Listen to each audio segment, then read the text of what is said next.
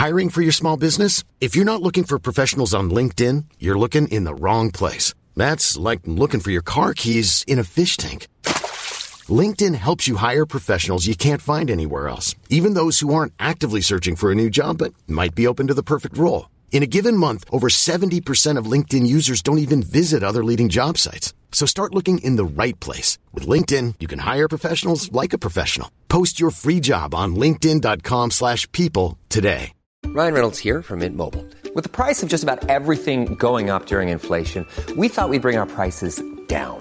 So to help us, we brought in a reverse auctioneer, which is apparently a thing. Mint Mobile Unlimited Premium Wireless. How to get 30, 30, bit to get 30, bit to get 20, 20, 20, bit to get 20, 20, bit to get 15, 15, 15, 15, just $15 a month? Sold! Give it a try at mintmobile.com/switch. $45 up front for 3 months plus taxes and fees. Promo rate for new customers for limited time. Unlimited more than 40 gigabytes per month. Slows full terms at mintmobile.com. We're up to nearly 200 episodes, lots of great guests, but no show so far about a novel. And that's about to change. Our discussion today is about The Wall, a dystopian story in a post-climate change world. A wall is built to keep migrants out at all costs, and anyone who lets them in will be deported. Us versus them. The Wall, with John Lanchester.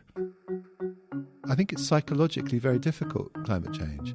I think it's a very difficult subject to look straight at. There's the French aphorist La Rochefoucauld said, death, like the sun, cannot be contemplated directly. In other words, you can't look straight at it. It's not the thing we can easily get our heads around, we can easily process. And I think one of the things that it's possible to do in fiction and in other artistic forms is to in a way slip past the radar, slip under the radar, slip past people's defences, to make things thinkable in a way that it's actually quite difficult to look straight at them.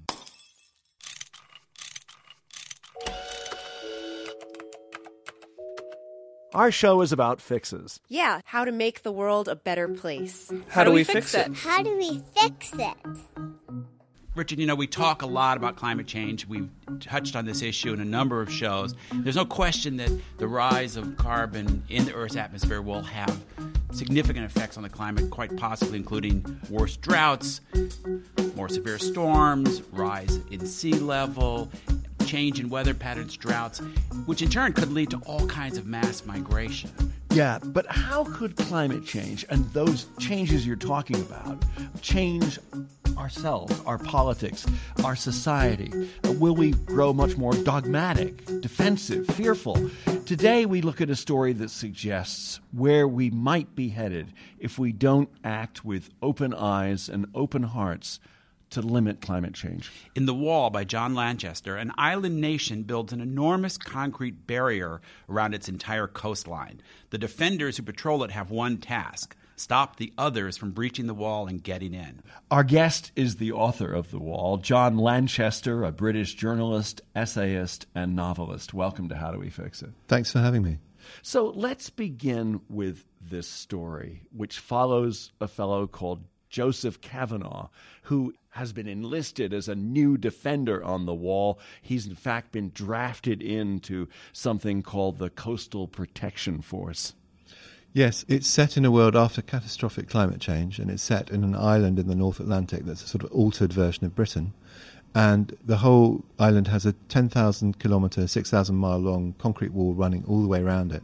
And everyone in the country, every citizen in the country, has to spend 2 years standing guard on the wall, which is partly there to keep the water out, the high flood levels after the catastrophic climate change, and it's also partly to keep out the millions of desperate people fleeing other parts of the world trying to get to the island for safety. It's a world altered by about 4 degrees centigrade, 8, 9 Fahrenheit warmer. Never spelt out in the book. They just refer to it as the change, but it's this sort of alteration in climate. And everyone in this island nation, surrounded by this concrete monster wall that you described, as a sort of condition of citizenship, you have to spend 2 years standing guard on it as a defender, where your job basically is to keep out the people they refer to as the others, who are those, starving, desperate millions of people fleeing the now uninhabitable parts of the world. And it's a pretty brutal form of military service. Like, what happens to you if you don't succeed and a couple of those others manage to sneak by. Well, what happens is if in the course of your 2-year turn of duty, if one of the others gets over the wall on your watch, you yourself are put to sea and become another in your turn. And the people who get over the wall are given a 3-way choice. They can choose to be euthanized, which is being medically killed, put down in the way that we put down sick animals. They can be put back out to sea, or they can become what in the book they call help, which is a form of slavery or indentured servitude. And what did you look to kind of shape your ideas about what this post-climate change world would be like? I tried to stay on top of the science over the last few years. It's quite difficult to do, not so much for technical reasons, but I think it's psychologically very difficult, climate change. I think it's a very difficult subject to look straight at. There's the French aphorist La Rochefoucauld said, death, like the sun, cannot be contemplated directly. In other words, you can't look straight at it. And I think something like that is true of climate change. So I've tried to kind of stay current with what the science is saying, and at the same time it's actually quite difficult sustainedly to do. So what happens in the book is there's quite a lot of reading and research sort of below the surface, but I did try and keep it out of the book, because part of the problem is that you can't really explain in a novel. Explanation kills fiction. So there's lots of that kind of research that is sort of below the surface in the book. So how can novels inform us about policy in a way that newspaper articles or books, magazine articles cannot? Well, James Baldwin said this profoundly true thing, that the main way writers can change the world is by changing the way we see the world. In other words, Dickens didn't personally close any of the Victorian institutions that he wrote about, but he did change the way people thought about them and saw them and make them look morally untenable. And that was the thing that led to the change. And just for our listeners, Dickens wrote extensively about asylums and prisons and other institutions in the mid-19th century in Victorian Britain. And was an incredibly important figure in social reform, despite not directly being involved in social reform except through his fiction. And I think James Baldwin arguably changed the world too, not through his activism, but through the power of his imagination and through works like The Fire Next Time, which actually made people see the question of racial division completely differently.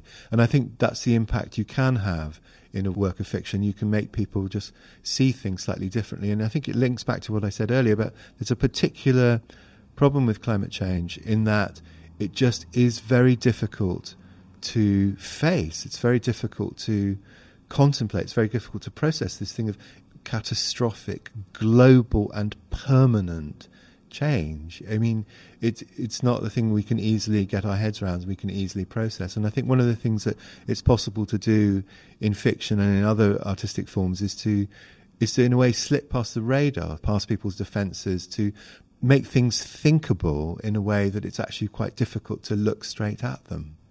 You express sympathy for people who deny the reality of climate change. And I think that's interesting because many people who think that climate change is an urgent crisis are somewhat disdainful of people who do deny climate change. Well, I think it's important to, accept the realities of climate change and what it is, but why wouldn't we want to deny it? I mean, I do have deep empathy with the position of just wanting it not to be. I want it not to be true. I would love to wake up tomorrow morning and I was going to say look at the front page of the paper, but these days it's more likely to be, look at the Twitter feed or something and see, scientists decide climate change is a mistake after all. That would be literally the best news any of us has had in our adult lifetimes.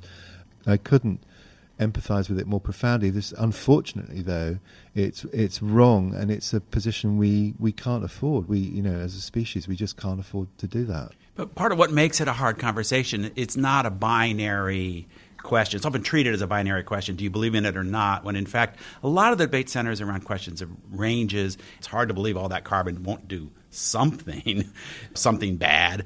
But what I guess I found slightly reassuring is your scenario is kind of you've kind of gone to a worst case scenario, the 4-degree warming, And I think a lot of times people hear that and they don't really appreciate how much 4 degrees would be. Well, that's 4 degrees Celsius. Exactly. Yeah, and 8 or 9 degrees. But 8 or 9 Fahrenheit. degrees warmer doesn't sound that bad until you think about what it really means for wiping out the ability to farm in certain areas, liberating lots of melting permafrost and pumping tons more carbon into the atmosphere just from naturally occurring sources and all these other kind of knock-on effects. So, but I think it's part of the simplicity of the book that's good is that it doesn't drag into any of that. It just says, okay, let's look at something that's close to a worst case and imagine what that would be. And, and I think that's kind of clarifying. In a way, with a novel, you have to pick a version of it. And as you're saying, it's a fan-like range of outcomes, and let's all devoutly hope that the lowest range of outcomes on that fan, that we end up more or less with the warming we've already had, which is a 1 degree centigrade, just over 2 Fahrenheit. It's a version of life we can live with, and we more or less already have. But with a novel, you need clarity, and the one I went with is, I thought of it in terms of, the way that you get sort of economic graphs and things. There's a solid line leading up to the present moment, and then the dotted line stretching into the future.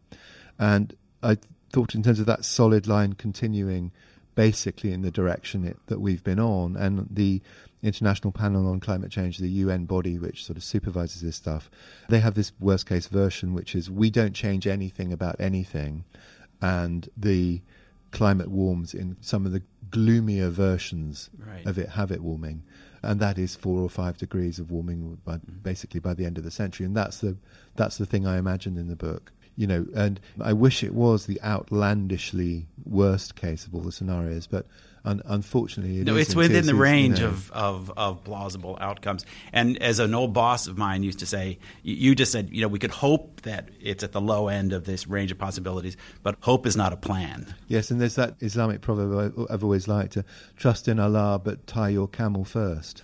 That's great.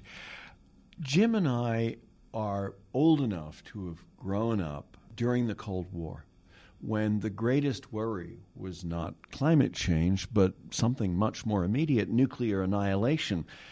Is this age, this time we're living in, as frightening as it was then?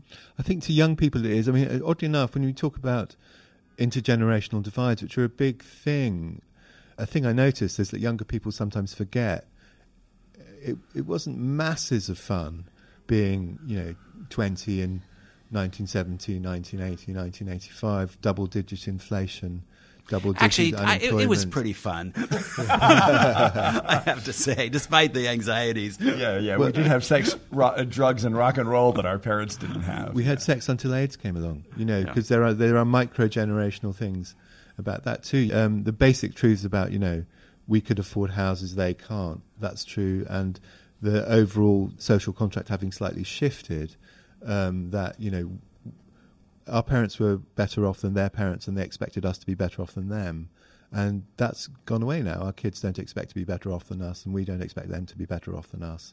That's quite a profound shift, but there was stuff that was better, and people have forgotten the thing about the anxiety. I think that nuclear war did actually haunt people's dreams. I used to regularly dream about the end of the world happening in the form of nuclear war, and this is an equivalent terror. I think one of the things that's different about it, though, is actually, oddly enough, it's a cause for optimism. I think it's that younger people process this very differently. They see it as as an emergency, that this is a thing that takes collective action at scale to solve it. And I think that's a cause for optimism. It's not one thing in one political system that you can go and march and change. It's a thing that we collectively can choose to act on. And as a result, you say for the first time, age is actually a better predictor of a person's politics than income, which is true both in Britain and in the United States. And that does feel like a shift to me, that traditional analysis of society, which is broadly speaking socio-economic, and it's to do with affiliations of social background, economic background, what we think of as class, is just replaced by this thing of simply how old you are. And for things like the Brexit referendum, if you're allowed to ask one question, so the country was 52-48, I'm allowed to ask you one question to try and figure out how you voted. The most effective question is age. that tells me more than anything else. And this feels like there is a kind of change in the weather, change in the atmosphere in terms of just generations seeing the world differently. It's How Do We Fix It? I'm Richard Davies. And I'm Jim Meggs. And we're speaking with John Lanchester about some of the issues raised by his fascinating novel, The Wall. Hey, I'm Ryan Reynolds. At Mint Mobile, we like to do the opposite of what Big Wireless does. They charge you a lot, we charge you a little. So naturally, when they announced they'd be raising their prices due to inflation, we decided to deflate our prices due to not hating you. That's right. We're cutting the price of Mint Unlimited from $30 a month to just $15 a month. Give it a try at mintmobile.com/switch. $45 up front for 3 months plus taxes and fees. Promo rate for new customers for limited time. Unlimited more than 40 gigabytes per month slows. Full terms at mintmobile.com. Hey, it's Ryan Reynolds, and I'm here with Keith, co-star of my upcoming film, If, only in theaters May 17th. Do you want to tell people the big news? All right, I'll do it. Sign up now and you'll get unlimited for $15 a month and 6 months of Paramount Plus Essential Plan on us. mintmobile.com/switch. Upfront payment of $45 equivalent to $15 per month. Unlimited over 40 gigabytes per month. Face lower speeds. Videos at 480p. Active Mint customers by 531.24 get 6 months of Paramount Plus Essential Plan. Auto renews after 6 months. Offer ends May 31st, 2024. Separate Paramount Plus registration required. Terms and conditions apply if rated PG. John, I'm interested in this intergenerational theme. How does it play out in the novel? Well, in the novel, what's happened, my main character, Joseph Kavanagh, and I started to think about what would that be like if you had a world in which, in some of the more accelerated and grimmer versions of this climate change, the change happens within a couple of generations or even in one generation. And Kavanagh in the book personalises it. He blames his parents. He thinks they're the people who broke the world. And Kavanagh's parents stumble around sort of feeling guilty. I do think that this is like one of those things that you get in family arguments that happen when someone says something that's true, but it's not necessarily fair. So Kavanagh's completely telling the truth about how he feels, how he sees the world, his version of his parents. But at the same time, I did want the reader to think, well, these poor middle-aged couples sitting there in the suburbs on their sofa watching TV, is it really true that they broke the world? Another part of the book I found really interesting is your depiction of what you call the others. What did you look at for inspiration for depicting these characters in the book?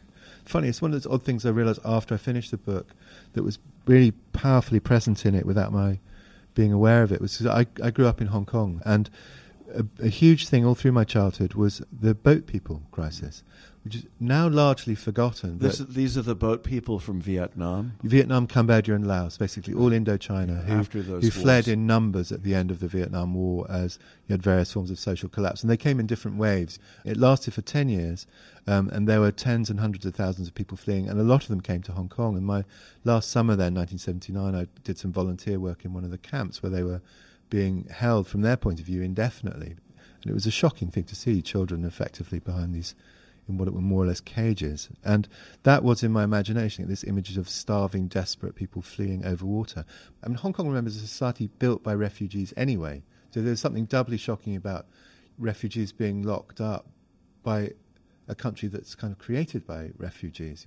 But a thing that's largely forgotten, at the time people said, no, it's impossible. There are tens of thousands of them, there are hundreds of thousands of them, what are we supposed to do? Well, the answer is what the world did is we resettled them.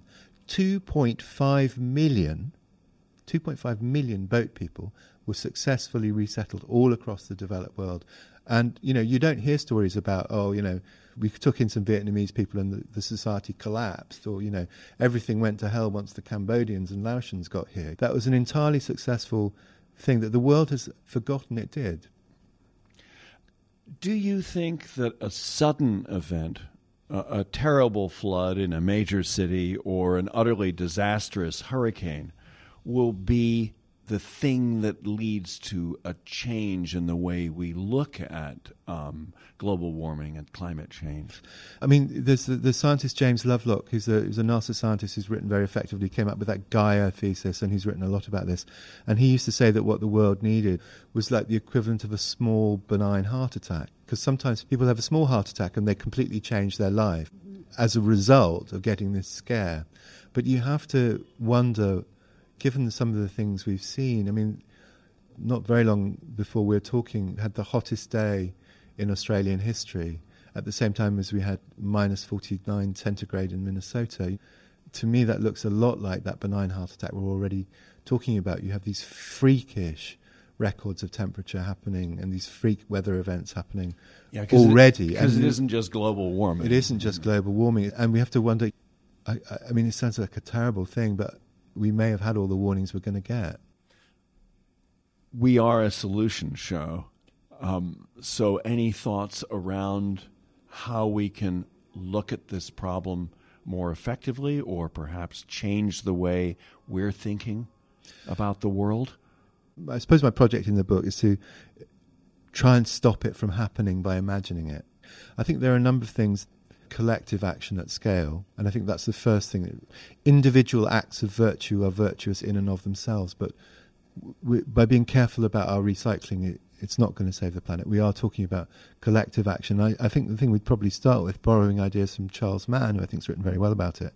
Think of CO2 emissions are a colossal thing, the single main thing we do to damage the climate. There are two main sources of it, transport and energy. Transport is tens of millions of people making individual decisions.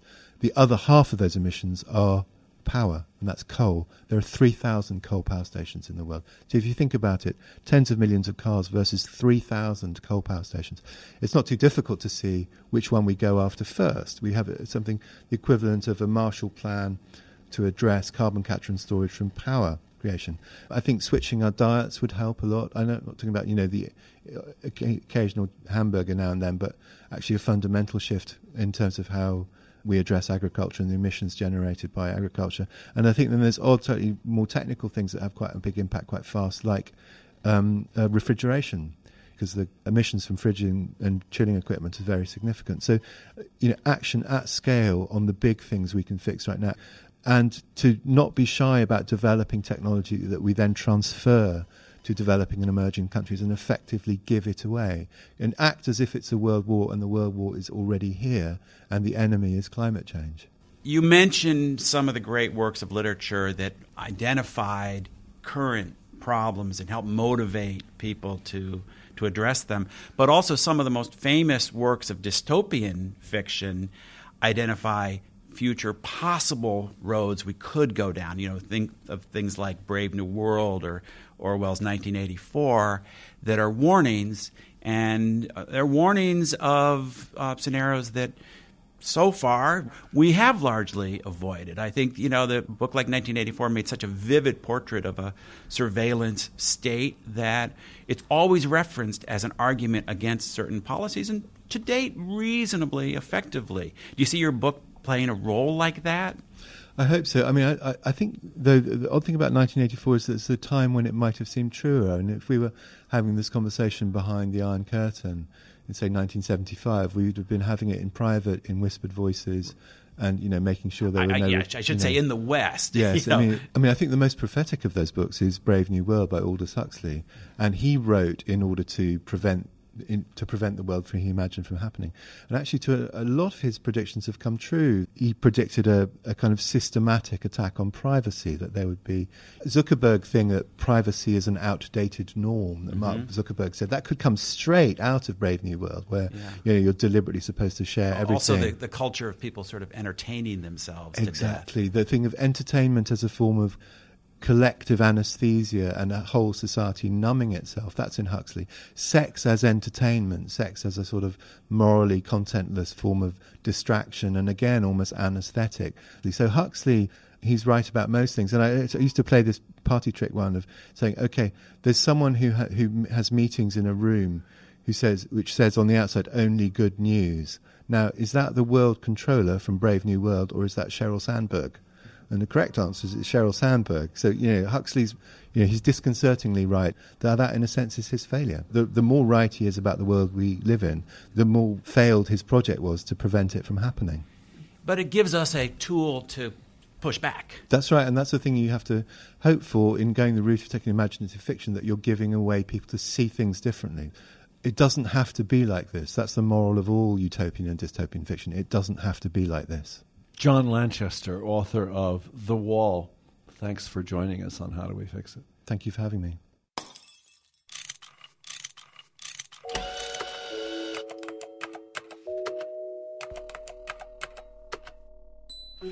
So, Jim, this was the first time we've spoken with a novelist about his nonfiction work. And it's also one of the first times we have very little to say. I think we had a great conversation with John. And for once, Richard, I don't have that much to add. Wow. Let's take it while we can. It's How Do We Fix It? I'm Richard Davies. And I'm the unusually silent Jim Meigs. Our producer is Miranda Schaefer. We're a production of Davies Content. If you're interested in making a podcast and the audience for podcasting is growing all the time, then reach out and contact us. We're at daviescontent.com. Thanks for listening.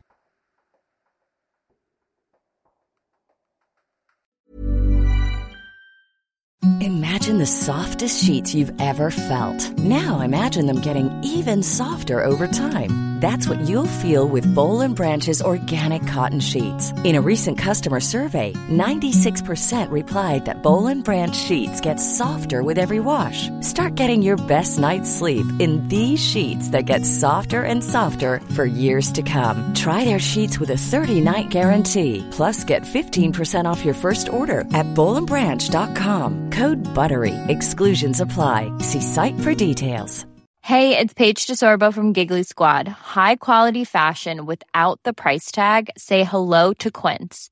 I'm snagging high-end essentials like cozy cashmere sweaters, sleek leather jackets, fine jewelry, and so much more. With Quince being 50 to 80% less than similar brands.